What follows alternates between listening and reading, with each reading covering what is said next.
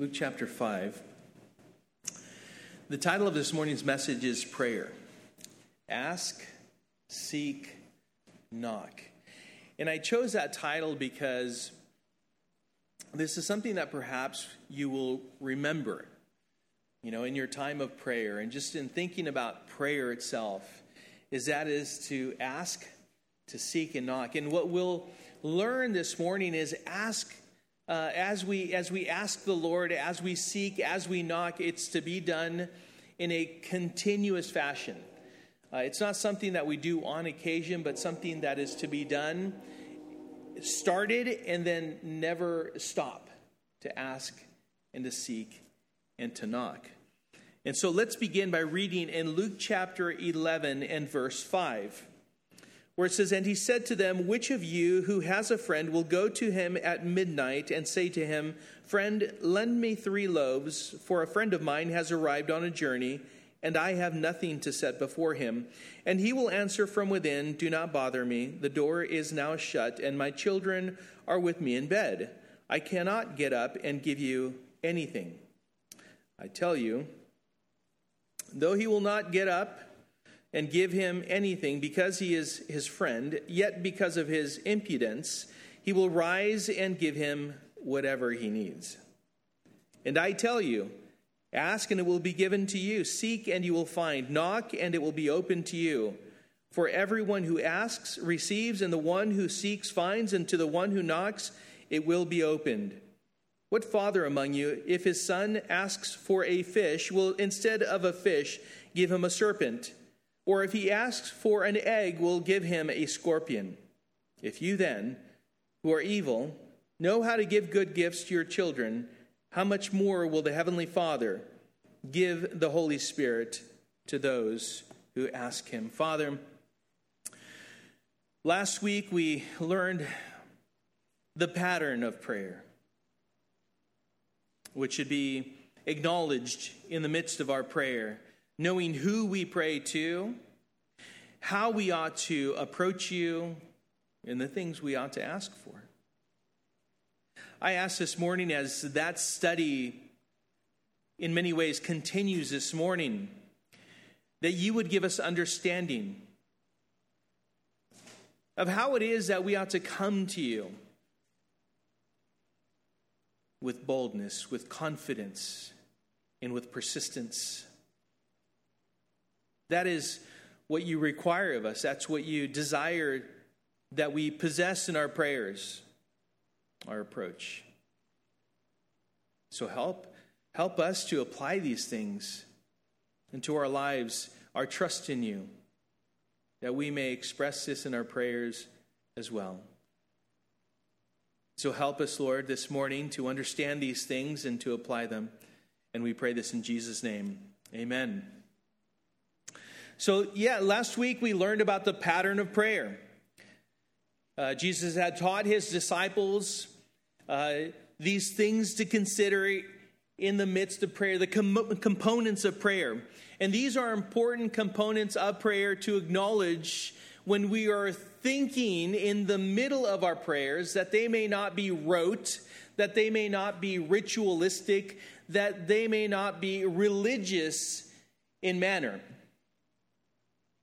We need to think about who we're praying to. We need to think about what we are praying for. Again, these aren't words just to recite, but this should rather serve as a template to pray by, to consider in the midst of our prayer, to acknowledge who God is and what we seek. We acknowledge his holiness. We desire that his kingdom come.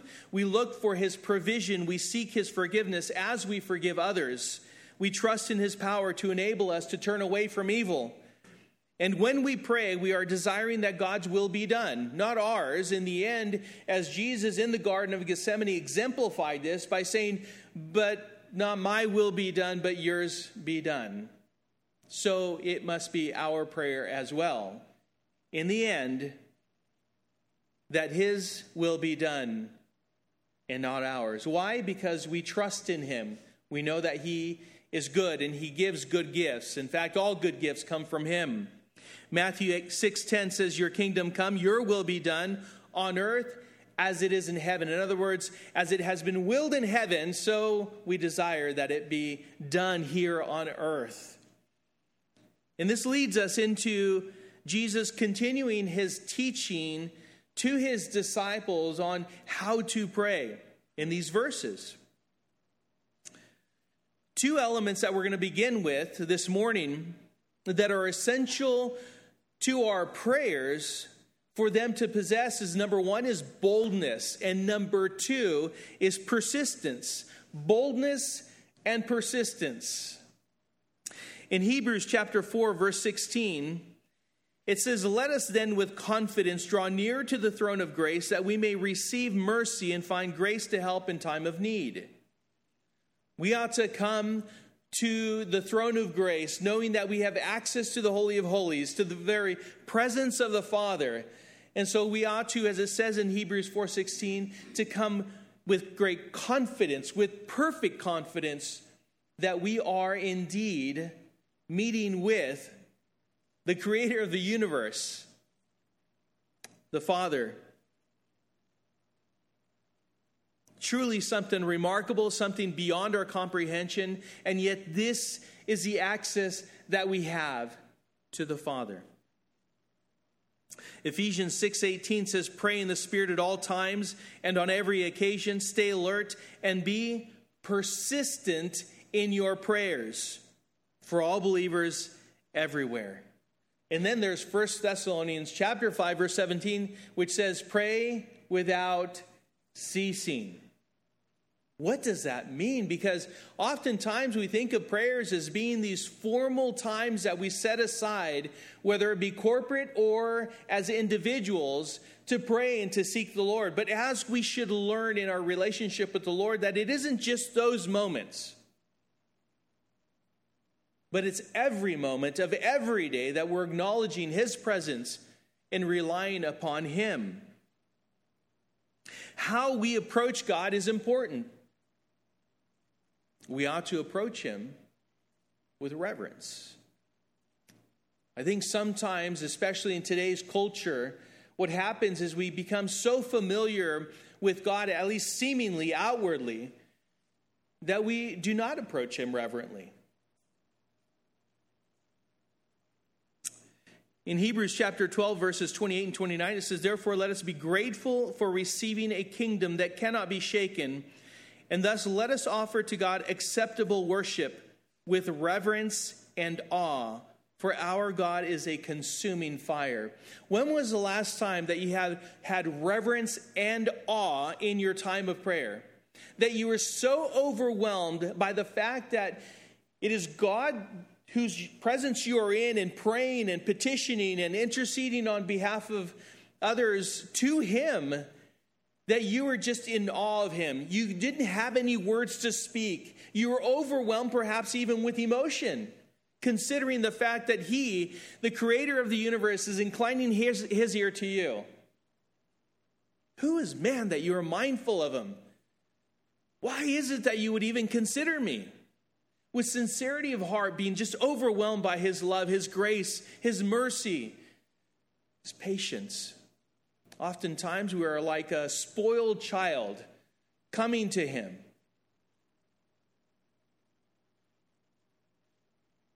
demanding from him irreverently.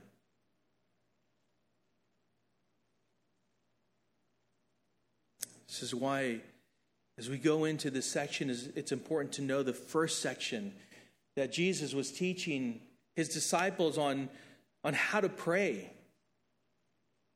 Acknowledging that we're praying to our Father who is in heaven. And then the next line is, hallowed be thy name.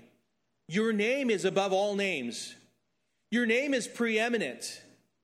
There's no one like you, God.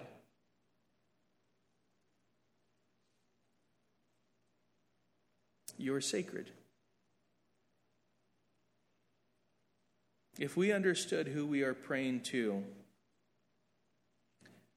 with reverence should come boldness.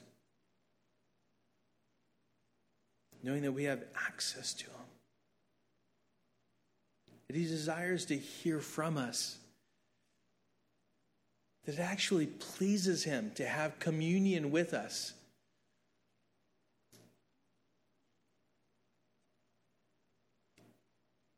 We would be bolder, and we would be more persistent in our asking.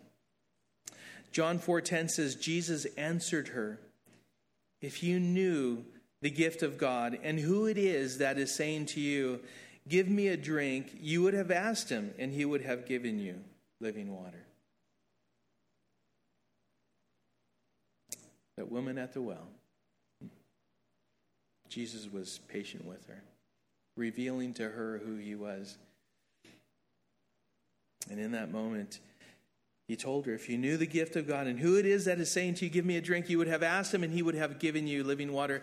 There would have been greater boldness in her. There would have been just this confidence that is unshakable. Be bold and persistent in your prayers.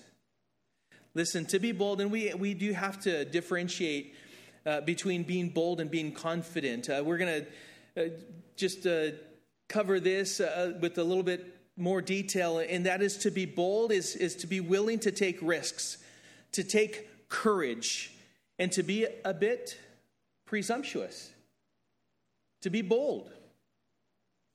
You know, when you come to the Lord, you come with an expectant heart.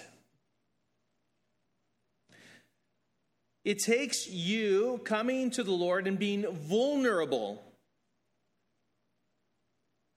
I'm going to take a risk. I'm just going to lay out my heart before you. What I'm going to ask of you, God, is beyond me. You're being presumptuous. This is a good presumptuous, by the way. Boldness is the failure to observe limits. Think about that. It's the courage to do something that is not normally done. Therefore, for us, in earthly terms, with a human perspective, it's taking a risk.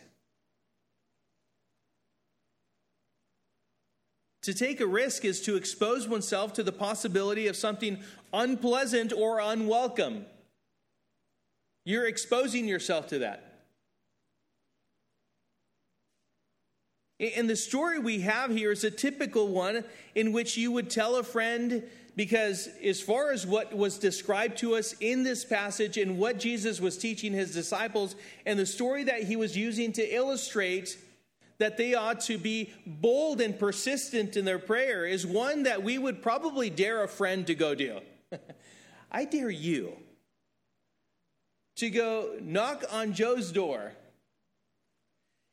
now at midnight and ask him for 3 loaves of bread because you have a visitor that came to your house unexpectedly and you have nothing to give him to eat. Oh, I'm not going. You go. I'm not gonna. The reason why is because in that day, the culture was that one house was one room. It could be a larger home, but it was still one room. And it was sectioned off. So the area in which the people would sleep was one section. And oftentimes there would be cattle, goats, and sheep that were in a lower section of the same house. It's just the way it was. And so when the family went to bed, the family went to bed. They were all tucked in. And if one were to get up, it would disturb everyone. Imagine that. I think back on times with my family, and I remember in particular my dad's family, to where I remember one house where it was just one room. It was one room off to the side, and actually 2 rooms. So one room off to the side, that was the bedroom. And then the other room was the living room, dining room, and kitchen all together. and everyone would sleep in the bedroom and in the living room, and that was it. So truly, if someone were to get up to go to the restroom, which was an outhouse in the back down the hill, everyone would know.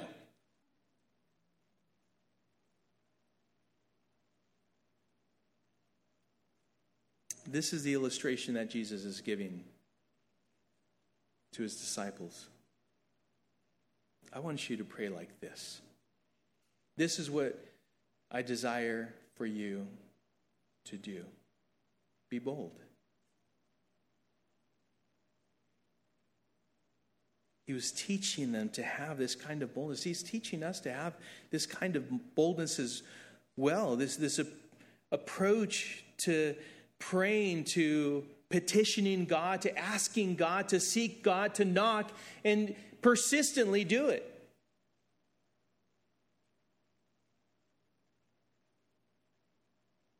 Sometimes we draw back and we fall short because we make our own excuses up as to why we wouldn't ask, why we wouldn't seek, why we wouldn't knock. And he's saying, do it. Just do it. Be bold. Be willing to take risks. To have courage. To be a bit presumptuous toward the Lord, humbly. Fail to observe any preconceived limits with God, and have the courage to ask for God to do the impossible. When's the last time you asked him to do the impossible? Not for selfish reasons, but according to his will. In other words, according to his word. You have to know his word in order to pray according to his word. When was the last time you asked him to do something that was according to his word, but, as far as your strength and your power, your influence is concerned, it's impossible. Listen, remember, God parted the Red Sea, provided manna from heaven and water from a rock, brought the walls of Jericho down, healed the multitudes, and resurrected the dead. He spoke the world into existence. Jeremiah 32:27 says, "Behold, I am the Lord, the God of all flesh. Is anything too hard for me?" I love that. I think of that often, of the Lord speaking that to me in the moment. Is anything too hard for me? No, Lord, nothing is too hard for you. Therefore, I will come to you with boldness. I will come to you with great confidence, knowing that you can do all things. Nothing is too small. Nothing is too big. In all circumstances, acknowledge him, petition him, ask him to help you in your time of need. Yesterday I was praying because, speaking of nothing is too small, nothing is insignificant to the Lord. So I was running, I was attempting to run a line from the attic down a wall into an outlet. It was an empty outlet, but I'm running some cable. And what I had to do, though, because there's one fire break in between, you have to go through that, right? Insulation that you have to go through. And what I did was I had to run a cable drill. Is that what they're called? Cable drills? Yeah. It's long and you have to drive it through. So number one, you have to find the little hole that's already there, because there was already a telephone line that went through there. And I was praying, I was seeking the Lord. Like, Lord, help me to do this without making a hole in the wall and then having to call Modesto to come and repair the wall. I want to get it through all the way. And so I was praying, oh, Lord, please. And it took me a while. I mean, I had been running it through the attic and from the other side of the house. And so not only did I have to do that, but then I'd have to put in the flexible fishing rod that goes all the way down into it. So I ended up breaking through the fire break, and I thought, yes. And I checked both sides of the wall. I was good, no holes. I was good. And then I had to really work that hole good, because there's another cable that needs to go through there. And as I put the fishing rod through, I kept hitting that fire break. And I couldn't find the hole. Finally, it went through, and it should have been all the way to the outlet. And I couldn't see it. I kept praying. I kept asking the Lord, please help me here. As I was cutting the top of the box that's in there, the outlet, I was cutting. And then I put a little scraper through, and I felt the rod. And I thought, I actually made it. I actually made it. It's right there. I'm like, that is awesome. I think it is. Now, I don't know if it, I'm hoping it was. And so I was cutting the top, and then, you know what dropped in? It just dropped right in. The fishing rod. It went right through it. And I was like, my wife would have not understood. I felt so joyful. I was full of, so thankful. And at that moment, I was thanking the Lord. I was like, oh, man, I actually did this without ripping the wall apart. Now it's just getting the cable through that and down to it. But I tell you that because sometimes we think, this is too small. Listen, if you get into the habit of not asking God for the small things, you won't ask him for the big things either. Not until you're halfway through. And you've tried to do it in your own strength. It's not until you're in trouble and you've made a mess of your marriage. You've made a mess of friendships. You've made a mess of your job. You've made a mess of something. And then you say, oh, by the way, that's right. Man, I should have asked God from the very beginning. Get into the habit of having an ongoing conversation with the Lord and trusting in him and having faith in him, especially for the little things. Because if you're not in practice for the little things, you will not ask him from the very beginning of the big things. You won't do it. A.W. Tozer said this, well, actually, Matthew 6:33. We'll go there first. But seek first the kingdom of God and his righteousness, and all these things will be added to you. A.W. Tozer said, quote, the most critical need of the church at this moment is men, bold men, free men. The church must seek, in prayer and much humility, the coming again of men made of the stuff of which prophets and martyrs are made. Close quote. Listen, these men that he was referring to began with the small things. Trusting the Lord in the small things, their faith grew. They saw how God was trustworthy and how he is concerned about and desires to hear from us in those times so that when there are the big things, oh Lord, we have no food and this orphanage needs food, that there would be a bread truck that arrives at your doorstep and gives you a full meal and then some. Well, there's many answers to prayer, but we must first acknowledge the Lord in the little things in order for us to acknowledge him in the bigger things. You see bold men who seek God in prayer and stand in the gap, praying that God would move in the hearts of his people and draw the lost to himself. Those are the type of men that we need in our homes, in our marriages, in our churches. With boldness, there's also persistence. In verse 8, Jesus says, I tell you, though he will not get up and give him anything because he is his friend, yet because of his impudence, he will rise and give him whatever he needs.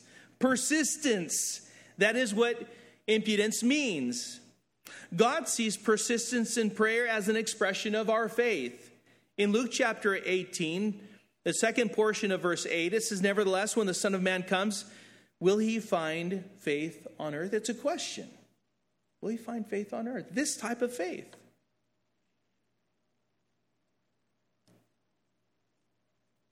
You can say, I know you can. I know that what I'm asking for is according to your word. Therefore, I will ask. because it's according to your word, I will keep asking and keep asking and keep asking. I will never tire of asking. The question that is normal to ask is it our persistent petition of God that changes his mind? Is he a God who changes his mind? It's a good way of asking that. No. He's the same yesterday, today, and forever. There's no change in him. So then why the persistence in our asking and our seeking and our knocking? Because it's through that our hearts change. It's our hearts and our minds that need to change to align with the Lord. First of all, our constant praying and our response to any delays reveals our own hearts. Have you ever prayed and prayed and prayed and prayed? It just seems like either God's not listening or he's just saying no. But I want. This is what I want. And I think it's good. So why aren't you giving it to me? What does that reveal in your own heart? That you're a brat. That's what it reveals. It reveals that you're a brat. That's what it reveals. It reveals our hearts, doesn't it? Secondly, to persist in prayers develops our dependence and trust in our Lord. That only God can do the very thing that we are asking him to do. We're dependent upon him. We're trusting in him. Only you can do this, Lord. So I'm going to entrust that to you. Thirdly, it aligns our heart and desires to his. John 15:16 says, "You did not choose me, but I chose you and appointed you that you should go and bear fruit, and that your fruit should abide, so that whatever you ask in the Father in my name, he may give it to you." But notice one thing.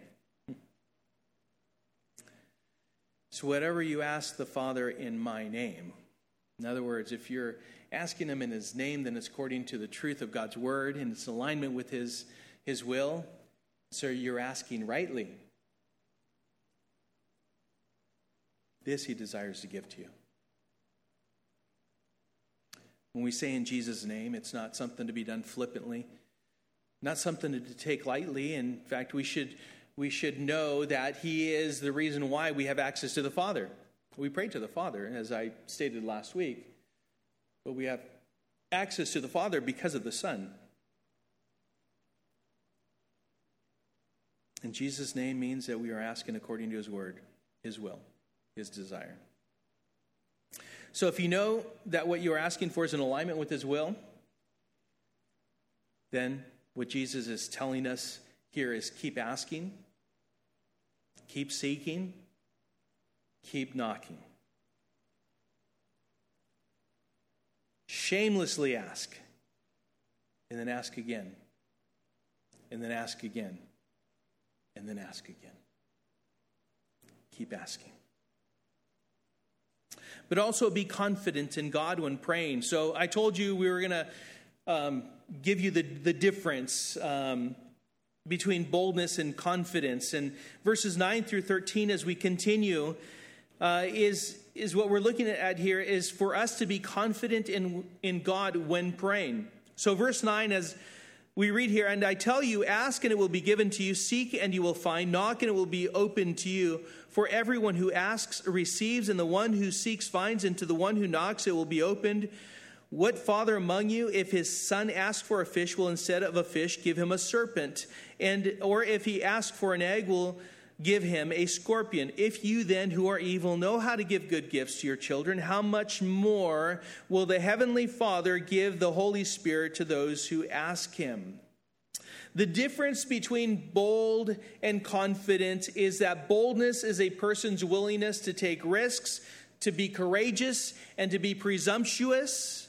Confidence is to rely on someone. It is to be certain that a person will be true. True.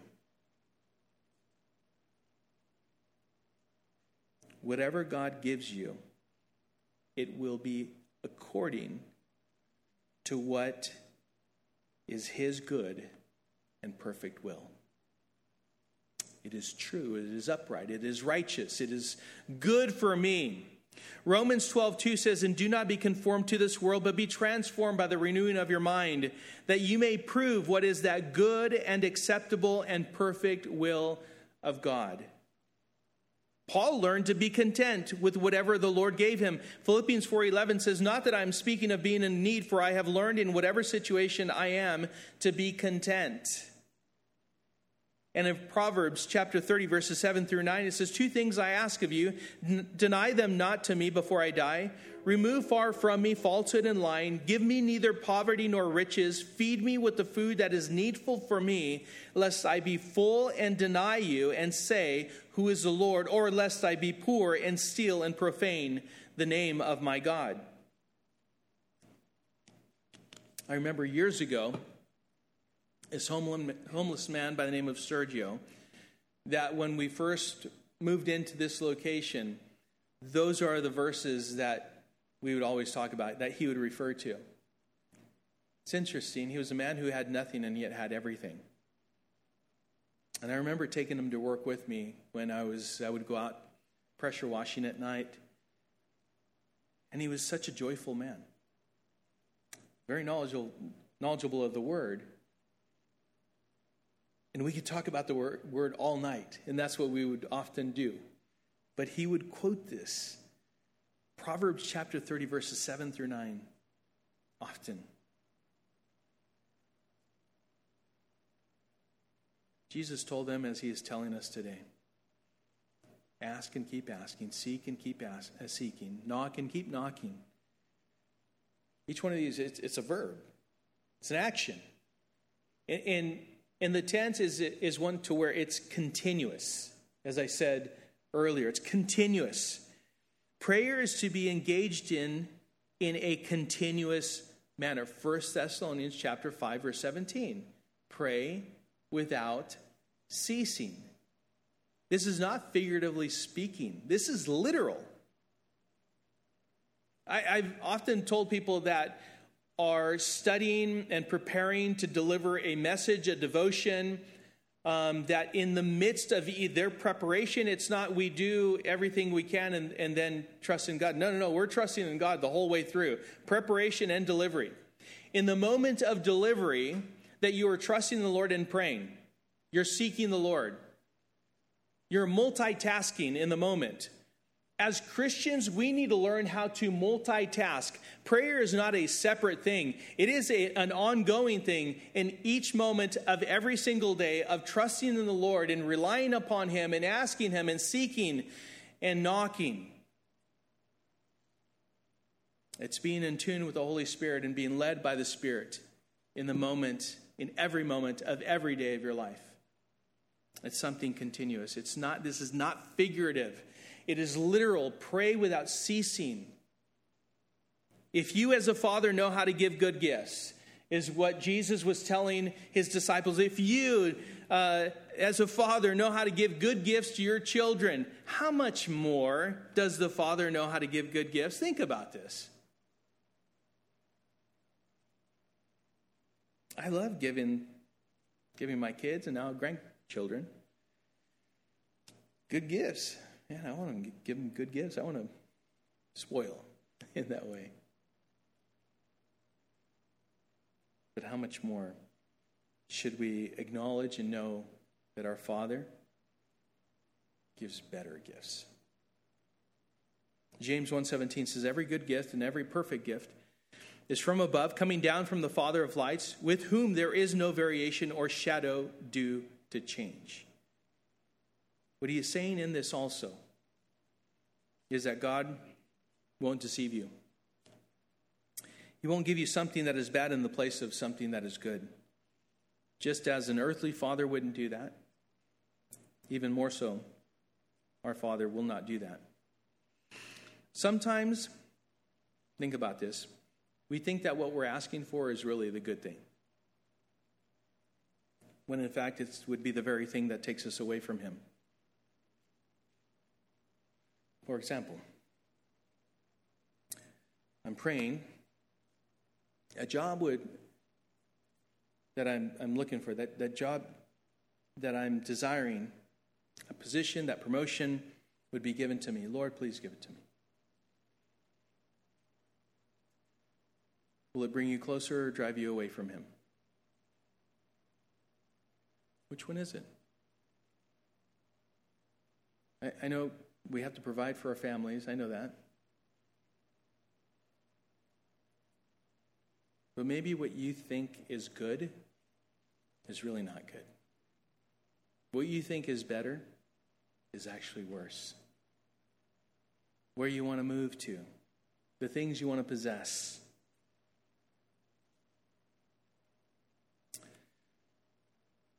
But, it's good. It'll be more money. You know that's not always the answer. Remember, the love of money, not money. The love of money is the root of all kinds of evil. The love of money. What happens is, oftentimes when we get more, we want more. Oh, if I got this, then certainly I can get this, and I can get that. And that becomes your preoccupation. You want all the toys and possessions and vacations and you name it. Just fill in the blank. Be careful what you insist on, because those things may not be the best for you. We need to trust the Lord to give us those things which are truly good. Be it whatever it is that he gives to us. But to the one who can be trusted with these things, be generous. And I do want to bring this up because I do not want to imply that being rich and having much is evil. Remember, I said the love of money is the root of all kinds of evil. Okay?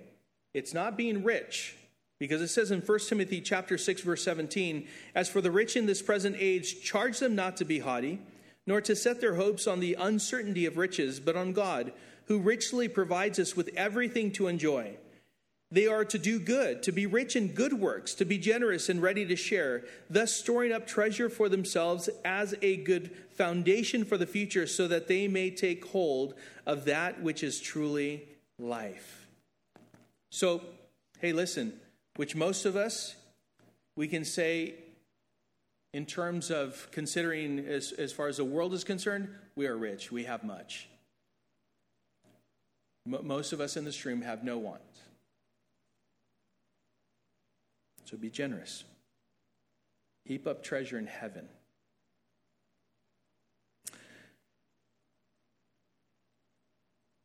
One thing that we ought to ask, though, above it all.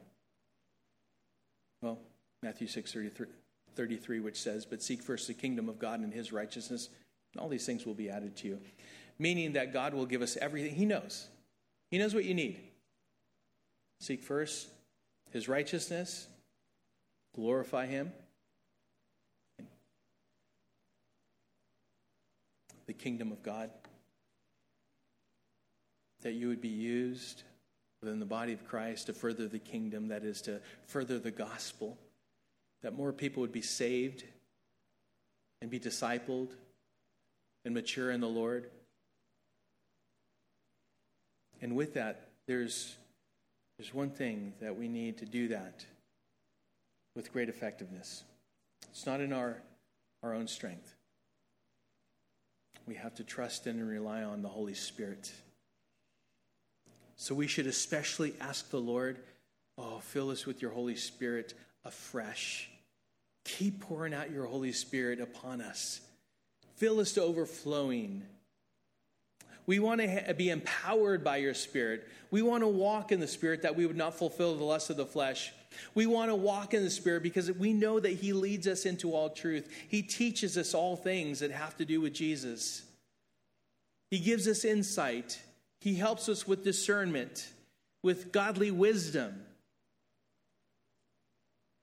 We are to be fully dependent on the Holy Spirit, for we do nothing from might or our own power, but by the Holy Spirit, says the Lord of hosts.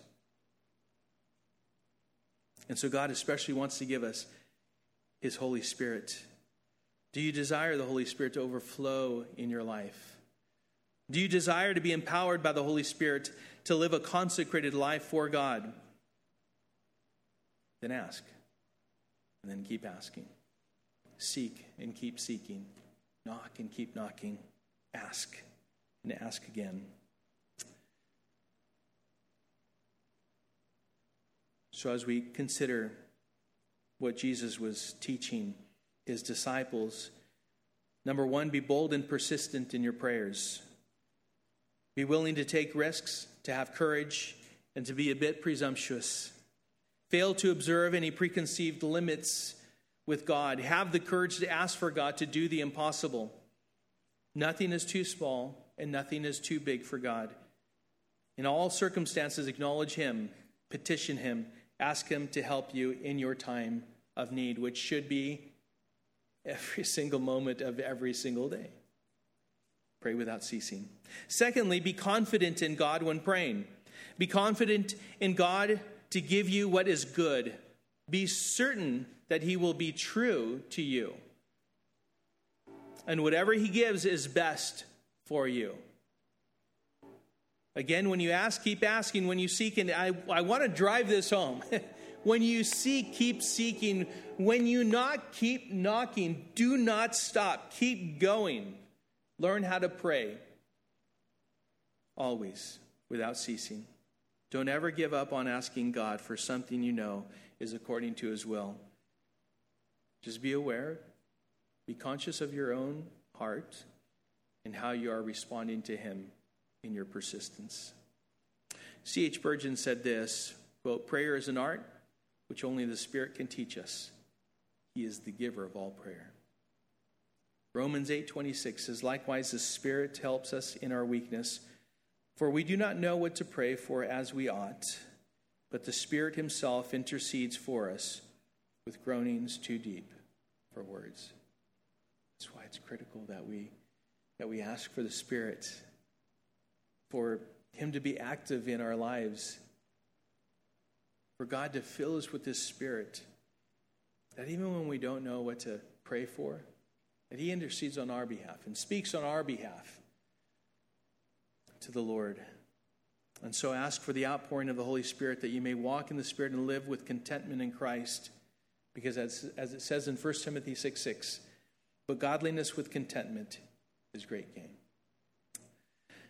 As we conclude, if there is anyone here who does not know Jesus Christ as Lord and Savior, then you don't know this relationship that we just went over. You know, this asking, this seeking, this knocking, this ongoing prayer, going back and forth and seeking his will above yours, because you don't have an eternal relationship with him, because you haven't surrendered your life to him. But Jesus said, I am the way and the truth and life. No one comes to the Father except through me. If we confess with our mouths that Jesus is Lord and believe in our hearts that God raised him from the dead, the Bible says we shall be saved. For whoever calls upon the name of the Lord shall be saved. If you've never surrendered your life to Jesus Christ, it's not this little prayer that you pray and then that assures you of heaven. That's not what it is.